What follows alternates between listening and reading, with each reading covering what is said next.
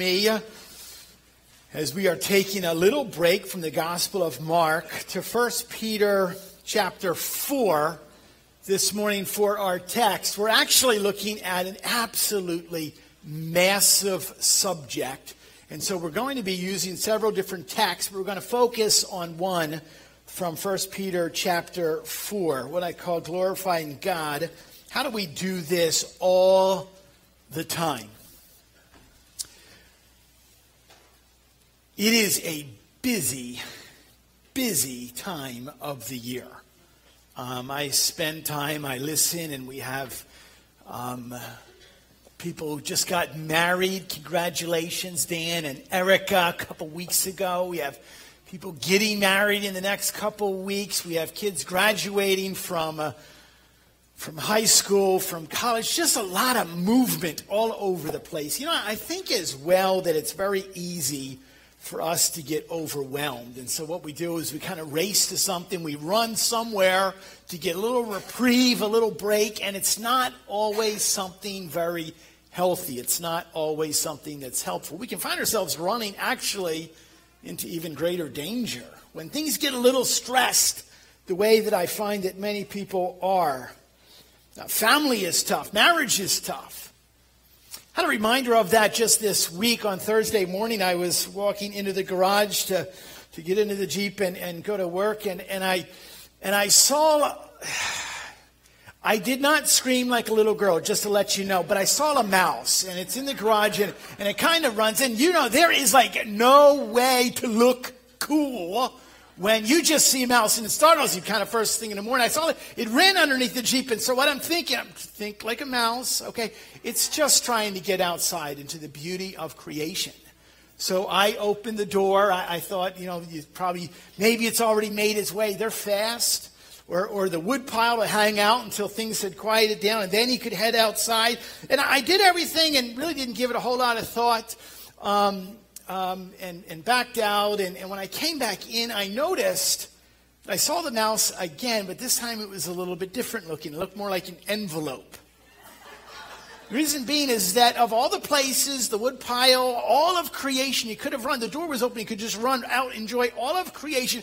He thought the safe place to go was to hide underneath the right rear tire of my Jeep. Mr. Mouse, really? I had no intent to cause such harm. And you know, I think that we kind of do, like, oh no, what to do? There's something out. It's not good. And so we race to something. And what we oftentimes find ourselves doing is getting ourselves in a lot more trouble. Today, we're going to be looking at the subject. Again, as I told you, it is like massive subject. The glory of God, glorifying God. How do we do this? How do we do this all the time? There is one, regardless of how busy, regardless of how hectic, there's one that we can always go to. And we will learn of this King of glory. Let's first bow our heads and just pray together, as I am always, especially now, just in constant reliance upon the Lord. Let's pray together. Father, we are so amazed at who you are. We thank you for your word that we now have open before us, and we have the presence of your Spirit. Father, we get to be with your people on your day. We thank you, Lord, for this time, and I just pray that you would go to work on hearts. Lord, that the focus would be on you and you alone. We are so amazed at your grace and your mercy for rescuing us, for redeeming us from our own selves, from our own sinfulness. Father, I just pray right now that you would please guard me from saying anything or doing anything that would not bring glory to you, that would not exalt the name of Jesus. I just pray for people that in this very moment, they're just stressed. Life's going 1,000 miles an hour, and it's one event after another, and people are exhausted. And rather than running to dangerous places, help us to learn to run to you. the one who is in complete sovereign reign and rule over everyone and everything. Lord, that is our prayer. May you speak to us, and may your servants hear. We ask this in the precious and powerful name of our Savior, the Lord Jesus Christ. Amen and amen. It's been a couple weeks. I was away. We visited my mom and dad in Florida for Mother's Day. It's amazing. I was so blessed to listen to Matt McDermott preaching the word with such power and conviction on Mother's Day. He compares moms to cows and somehow gets away with it. A mom actually told me, I don't know how, but it worked. Thank you, my brother. Last week, we were so blessed to have Craig and Shelley Schaefer here with us. And I sat up front. Can I just commend you that you come back to church each week? I don't normally get a chance just to sit and listen, and it's hard work down there. You guys got to really work. I'm fidgeting and taking notes and looking for my water bottle and counting Tic Tacs in my pocket. You guys do amazing just to come and to listen. I commend you for that. But I did write something down that Craig said, and he said it fairly early on. He says this, and I love it, and I quote, "It is the truth of the gospel that ignites the fire of the gospel in one's life." Wow, that packages. We can sell that. It is the truth. It's understanding what God has done for us and rescuing us from ourselves. God sent his own Son to bear the weight of his heavenly Father's full wrath, to go to the cross, to die on our behalf, but be raised again, so that in our faith, by grace, we're given the amazing gift of living a different life, of an eternal life. Recognizing, think about that, the gospel is the reason for everything that we do. The gospel is the reason for every single thing that we say. Now, think about this opportunity. I love Sundays. We get to be together and we slap one another on the back and shake hands and you hug one another. We sing together. I have the amazing privilege. I love to preach and to teach. And I love this. This is the church, but this is the church gathered on Sunday. Do you realize that this is not the church active on Monday to Saturday? Do you realize that? Church is more than these four walls and the leaky ceiling. I'm sorry, it's more than that. Church is active. We move constantly. We break our way out into the community and we share with them this good news that we talk about. You've heard over and over and over again that we have a vision as a church of where we envision ourselves going, a goal that we've set.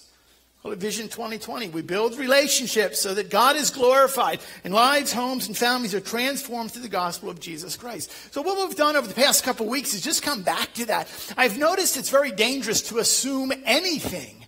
And I actually thought build relationships. Well, okay, everyone knows how to do that. No, they don't.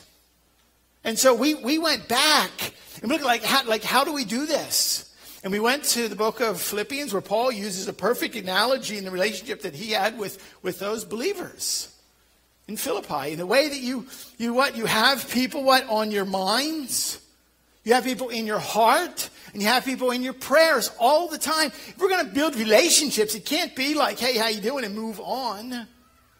No, you carry others with you all the time. You rub shoulders with them, and you weep with those who weep. You rejoice with those who rejoice. It's going to take an investment. Paul taught us that.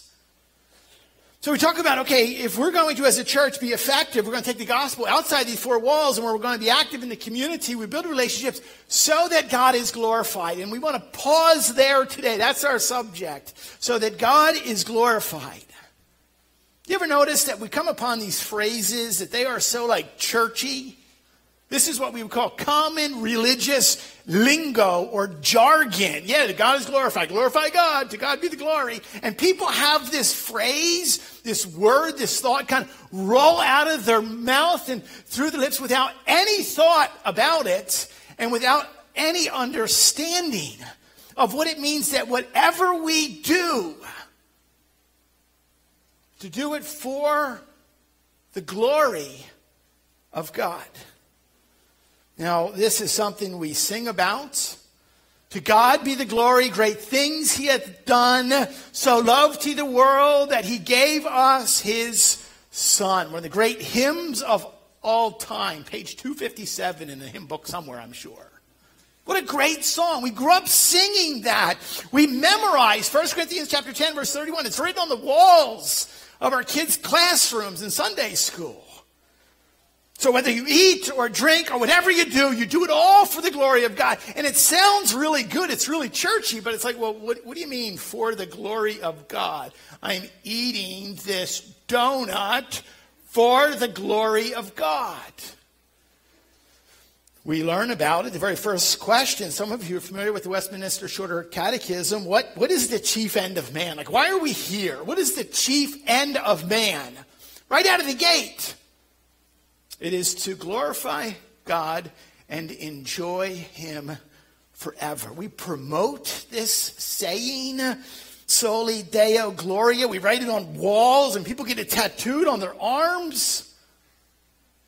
To the glory of God alone. And so this is something that we hear all the time. But like, what is this?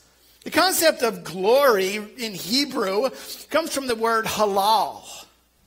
And it literally means this, or it translates to glory in something means to shine, or to praise, or to boast, or to use it in our language, to glory in something means to brag about something. Now, isn't it interesting that you and I love to brag? Ask me anytime. I got 552 pictures of my little grandson. I'll show anyone him all the time. I want to brag about him. When I was a kid in school, I could run fast. As a matter of fact, I could run faster than anyone else. You line up on any line, on any day, I'll line up against any person, and I will beat you to that fence. I guarantee it. And I did. I bragged about it to everyone until Tony Belzer showed up. Ugh, do you realize there's always somebody faster? Tony loved to brag until the next kid shows up who beat him. The idea here, this word halal, usually rendered praise or to shine. On 16 occasions, it's rendered as glory in the sense of glory in his holy name, which means if you want to brag, guess what? Find the only one who we rightfully and justifiably can brag about. Who's the fastest that's never going to be beat? Who's the biggest and the strongest and the smartest? And there's only one, the King of glory we brag about. We love to brag. You don't have to read through the Old Testament very far before you get the idea that God has glory. It's first mentioned Israel grumbling. People grumble. Can you believe that? Like really, God's chosen people and they're fussing and fuming about something. Can you imagine that? Israel grumbling because they have no food. They're in the desert and they're hungry. They begin to grumble and they begin to whine and complain like if we were only back there, if we were only back in slavery. Remember the onions that we could like saute up? And remember the leeks that we had? Remember the amazing aromas? And we're out in the desert and we have nothing. In Exodus in chapter 16, verse 7, Moses promised. He says, quit your grumbling. And he promises a miraculous provision of the Lord. And he says this in verse 7 of Exodus chapter 16. He says, in the morning you will see the glory of the Lord. Another translation says, in the morning you will see evidence.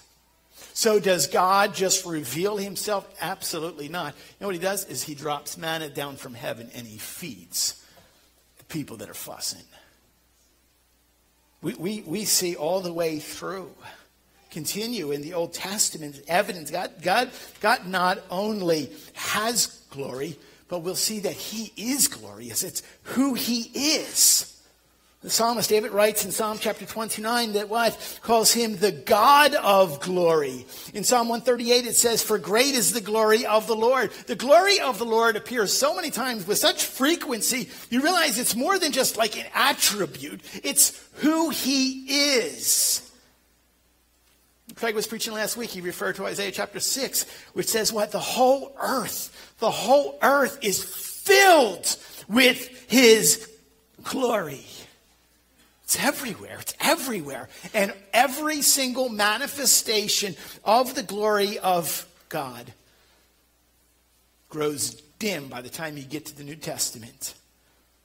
In light of what? In light of the revealing of the one. What? The arrival of Jesus. The author of Hebrews says what? Calls Jesus the radiance of his glory and the exact imprint or the express image, express representation of his name. That there is one who comes and he will reflect the glory of his Father in the same way that what? We as Christians are to reflect the image of Christ. That's what we do. Well, how do we do this? Thomas Watson, the Puritan, in his book, A Body of Divinity, offers a commentary on 17 ways in which the Christian glorifies God. So I thought I'd have a 17-point message for you this morning. No, it's a joke. I got 4. Okay? How do we do this all of the time? Number one, okay? How do we glorify God all of the time? Number one, you need to be certain of who God is and what God has done. Number one, we've got to get this down. You've got to know this. Be certain of who God is. The psalmist writes this in Psalm 24. You can actually take all of Psalm 24. Literally, it's referred to as the Lord of glory.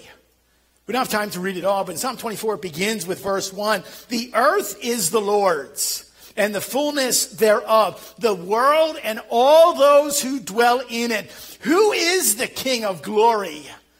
The author writes, and he answers, the Lord of hosts. He is the King of glory.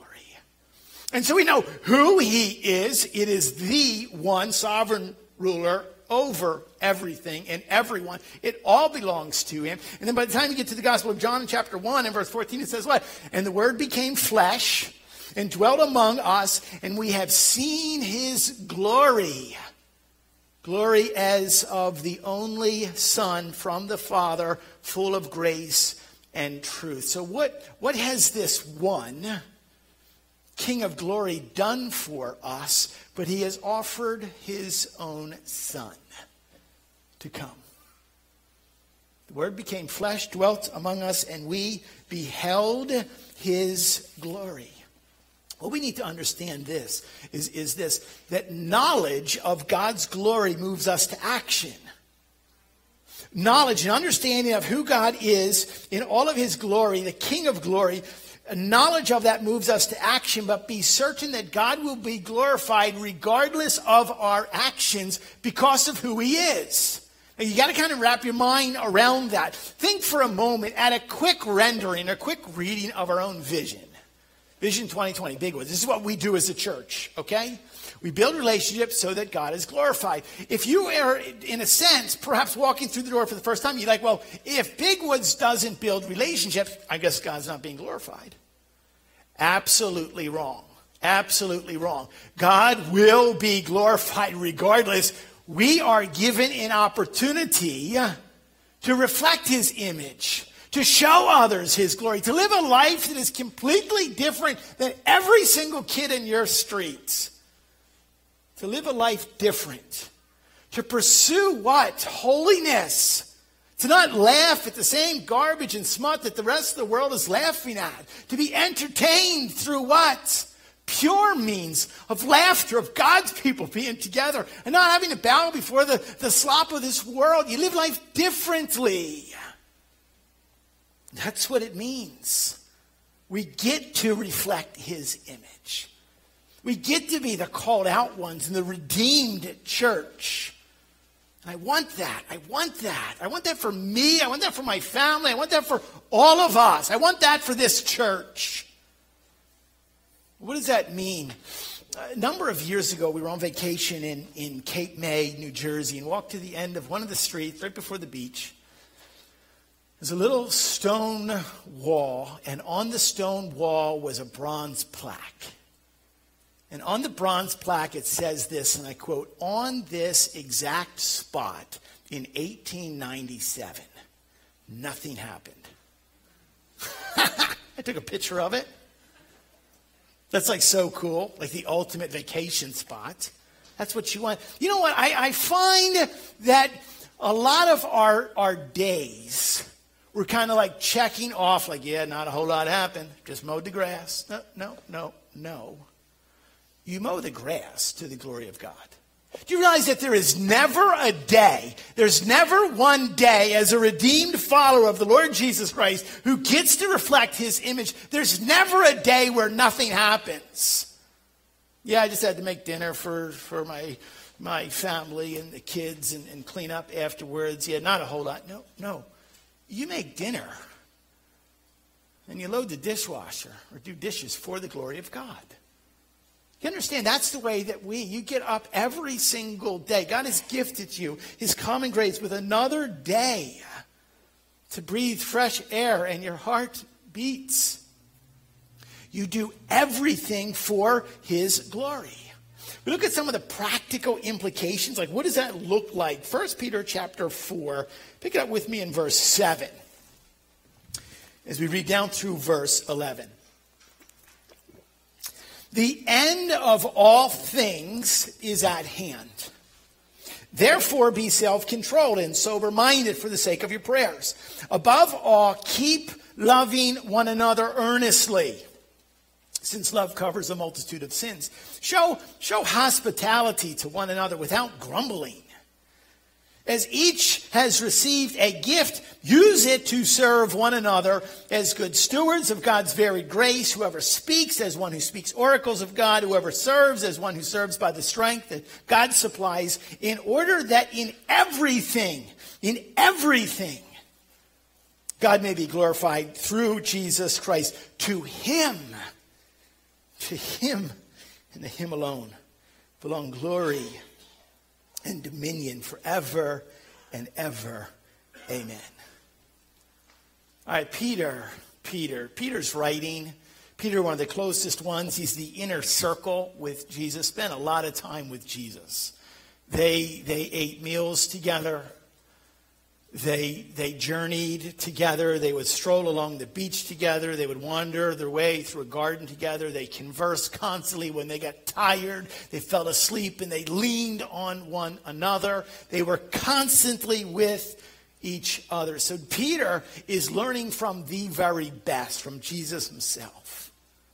And there's this idea that throughout the majority of Jesus' earthly ministry with Peter and the rest of the disciples, that there's this leisurely pace. It's busy.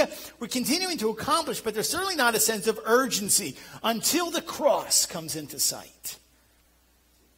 Until Jesus begins to teach that there's a time coming, and it's quick, that I will be rejected. And all of a sudden, the tone, like the leisurely walks kind of along the beach or the strolls through the garden, they weren't. There was a tonal change of urgency. And Peter got this. And this is the tone that he says in verse 7. The end of all things is what? At hand. This is not a guy holding a message that's a doomsday. The end of the world is near. Like just do whatever you want, because it's not a chronological end of time. It's a fulfillment. The word means a completion of God's perfect plan, which points to what? His return. Think about it. These words were written 2,000 years ago. We're 2,000 years closer to the return of the Lord Jesus Christ. And you and I know that if Jesus doesn't come, then we're going to go. It's going to be one or the other. I was listening to someone preach this week, and he was talking about the fact every single time I look at the dry skin on my right knuckle, I'm reminded I'm going to die. And there's this urgency that we live with. We have to understand Jesus is going to come, or we are going to go. And so in that, he gives some very clear instruction. Number 2 point, it says what? Be calm in your prayers. Be self-controlled and sober-minded for the sake of your prayers. See, what happens is that we become like Mr. Mouse.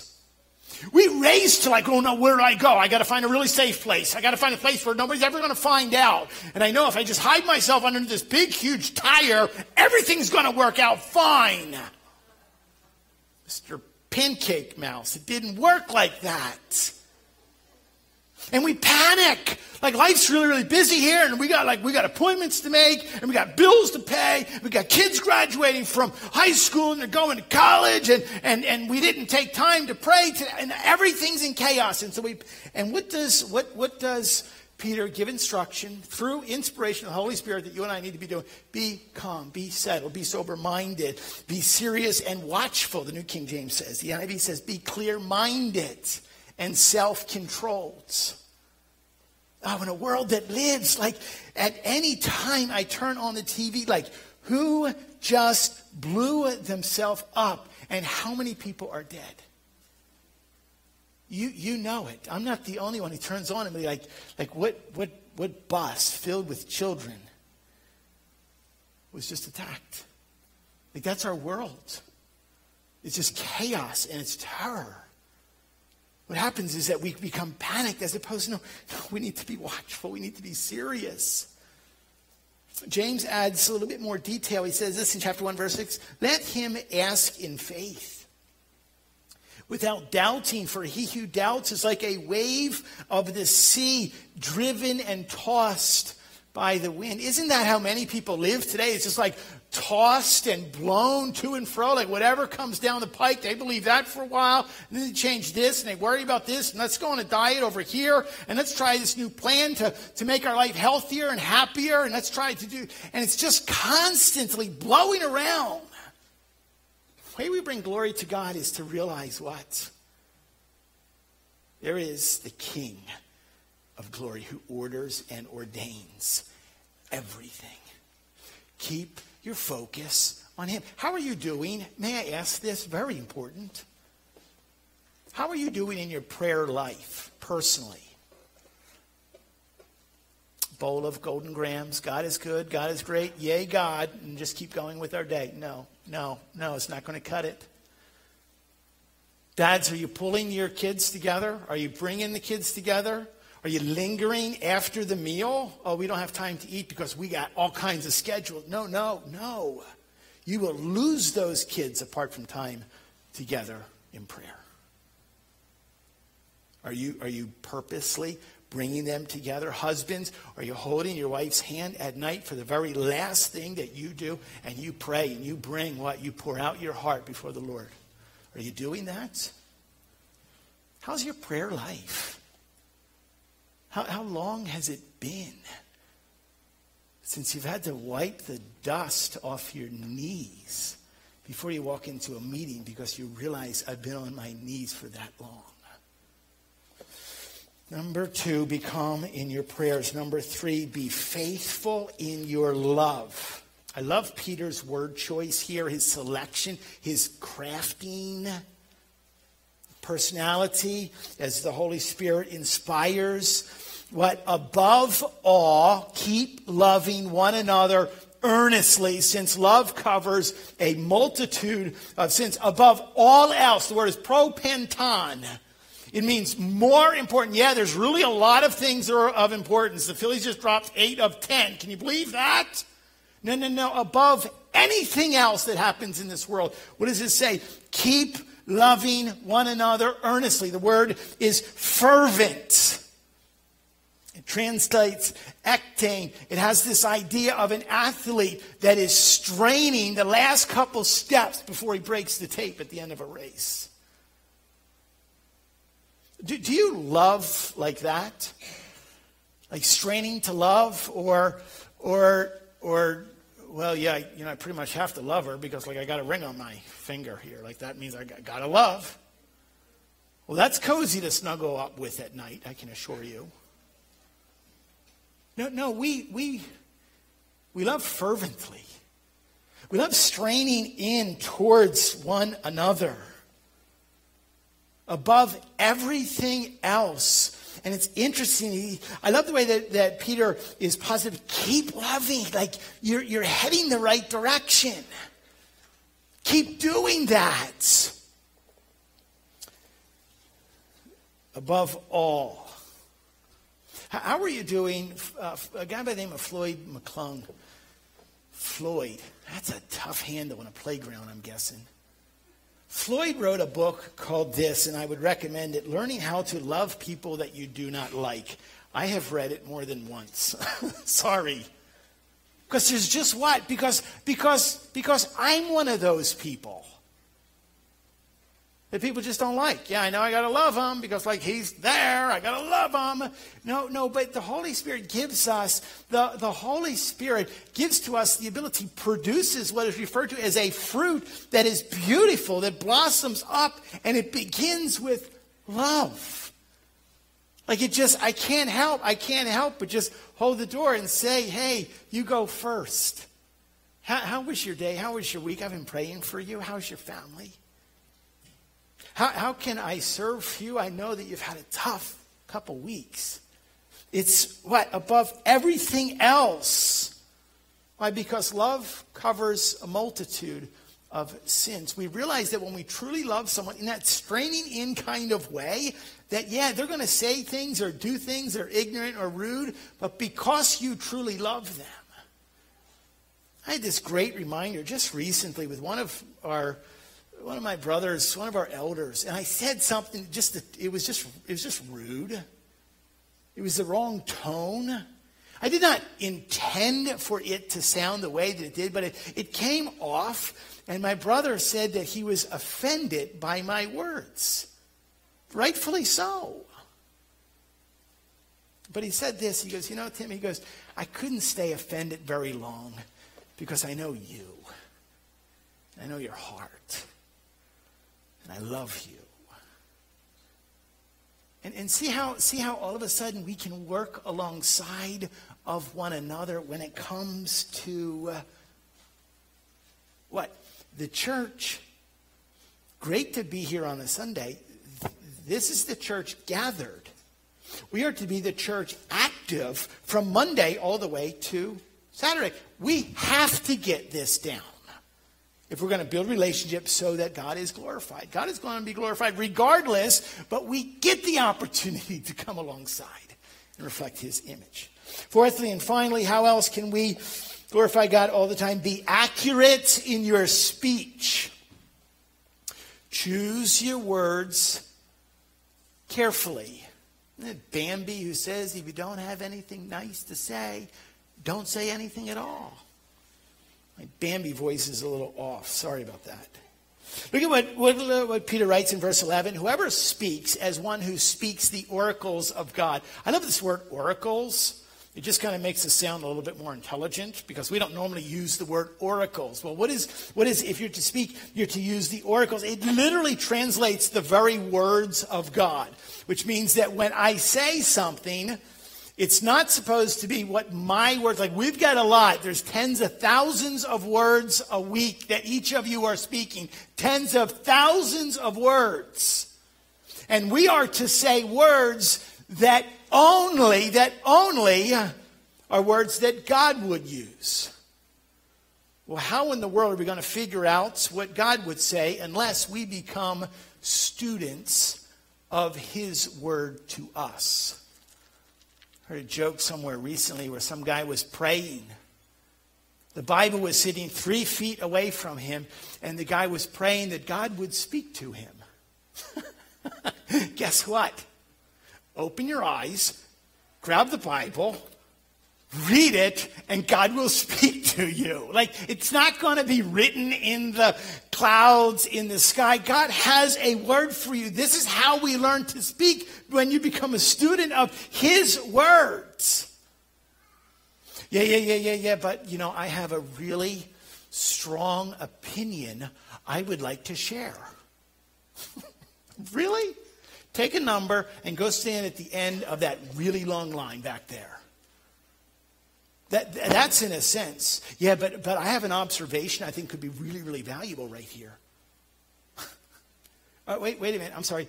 Is that what God's observation is? See, we have all kinds of what? Yeah, I'd like to give some instruction on this matter. I have a little direction to offer. Wait a minute. Who died and made you the King of Glory?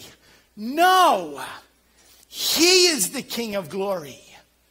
We know him. We listen to him. We submit to him. We surrender to him. This is where the rub happens in church. This is why people stop coming to church. Because when you come to church, you're going to hear about, guess what? You don't get your choice. You don't get to live however you want to live. Not if you're going to be a submissive follower of the Lord Jesus Christ. You're going to surrender your life. Romans 12 says that you're going to offer yourself as a living sacrifice. That means you are giving up your plans. Yeah, but I have a really busy schedule this week. I'm sorry. Who did the King of Glory give you that schedule? That's the focus of everything that we do, of everything that we are to say. You understand that it is this word that lives and endures forever. Everything else passes away. Now, I'm not saying, please don't hear me, that you have nothing to offer. As a matter of fact, if Peter's all over this, it even talks about whoever serves. Okay, let him serve one another as good steward of God's very grace. Whoever speaks, which means you are supposed to be serving, you are supposed to be speaking. You have responsibility. It doesn't mean that you get to go sit in a corner because, I can't do it like God would do it, so I'm not going to do anything. No, that's not it. God's gifted you in amazing ways. God's gifted many of us. Take the little tiny gifts that God has given and be faithful exercising that in everything that we do, in everything that we speak. And look how it is summarized. Whoever serves is one who serves by the strength that God supplies. This is not your doing. This is the King of Glory doing. In order that in everything God may be glorified through Jesus Christ. To him belong glory, dominion forever and ever. God is most glorified when you understand first and foremost who he is. He is everything. He made it all. He spoke everything into existence from nothing. He calls the shots. The world and everything in it and everyone in it is his. You recognize first and foremost who he is. Secondly, you recognize what he has done for us. He has offered to what? He's offered to us himself in the form of what? His son, Jesus Christ, who came and lived a perfect, sinless life and was completely crushed. We'll get a picture of that in just a minute. But he was crushed and he bore the full weight of his Father's wrath on that cross, but he didn't stay dead. He rose again 3 days later so that when you and I come, we can have faith in the work of the Lord Jesus Christ. We can trust the price that was paid, and by his grace, we are granted new life, which allows us to do what? Others. Notice how much emphasis here in glorifying God and doing everything to the glory is about other people. It's about speaking to others. It's about serving others. It's about praying for others. And when you are constantly concerned about others, you're not as concerned about your own self. That's the way that God is glorified. 2 Corinthians chapter 4 and verse 15 says, as grace extends to more and more people. And that is our goal. We're building relationships so that God is glorified. As grace extends to more and more people, it may increase thanksgiving to the glory of God. May we never lose sight. May we never become ungrateful for the gift of grace that God has given to us by offering his own son. Now, because there's the fear of us, in our busy little lives, of forgetting this and neglecting this and pushing this to the side, we are literally instructed as a church, when we gather together, just do in remembrance of me. Do this until I come again. And it was a simple little object lesson, but it's a powerful object lesson. We remember things when we see them. Jesus was sitting with those disciples, Peter close to him, the one who just gave us the instructions. Jesus took some bread and he showed it to the disciples. There's even an aroma when you take a piece of fresh bread. That's the aroma. That's what we are to be. Christ took bread and he broke it, and as he broke it, he tore it in pieces, and he said, "This is a picture of my body that's going to be torn. It's going to be broken." That's exactly what happened. His body was ripped to shreds. He was whipped, scourged and beat and punched. He was spit at, spit on. He was mocked, stripped naked. Every bit of horrible, horrible humiliation happened to his body. He said, "My body's going to be broken. It's going to be broken for you."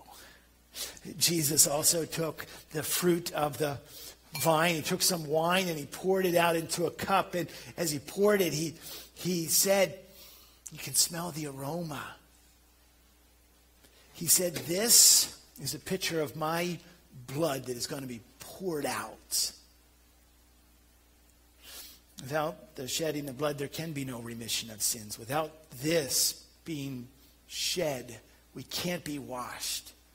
Our hearts would remain forever black as opposed to be white as snow, it says, forgiven. What a joy. Every single one of us have received forgiveness at one point from something we've said or done. We've offended someone. And when they say you're forgiven, what a delight that is. Think about when Jesus cried out on the cross, "It's finished." Every sin that you have ever done. And there's some sins represented in this room and certainly in this heart. We would want no one to see, no one to ever know. Every sin that we've ever committed, every sin that we will ever commit, Jesus cried out, "It's finished, it's over, it's forgiven. I love you. Trust me." I trust that you have done that. I trust that you've received Jesus as your Lord and Savior, and that you desire to follow him in obedience. That you run to the Lord of glory. He has given to us the greatest gift. My fear is that we forget what Jesus has done. We usually take the third Sunday of every month. Today, this month, it just got bumped a week later. But I'm thankful. I'm thankful that as we focus on the glory of God, that we have an image and a picture of why he is so glorious. The elders are going to come. My brother's going to come, and they're going to serve you just as an act and a sign that they love you. They're going to serve you the bread first. I'll ask the blessing on both the bread and the cup, and then they'll serve you the cup. We will partake of that together, and then just sing a hymn. Just sing together. Two of the Gospels talk about them singing after the first Lord's table, and then we will be dismissed.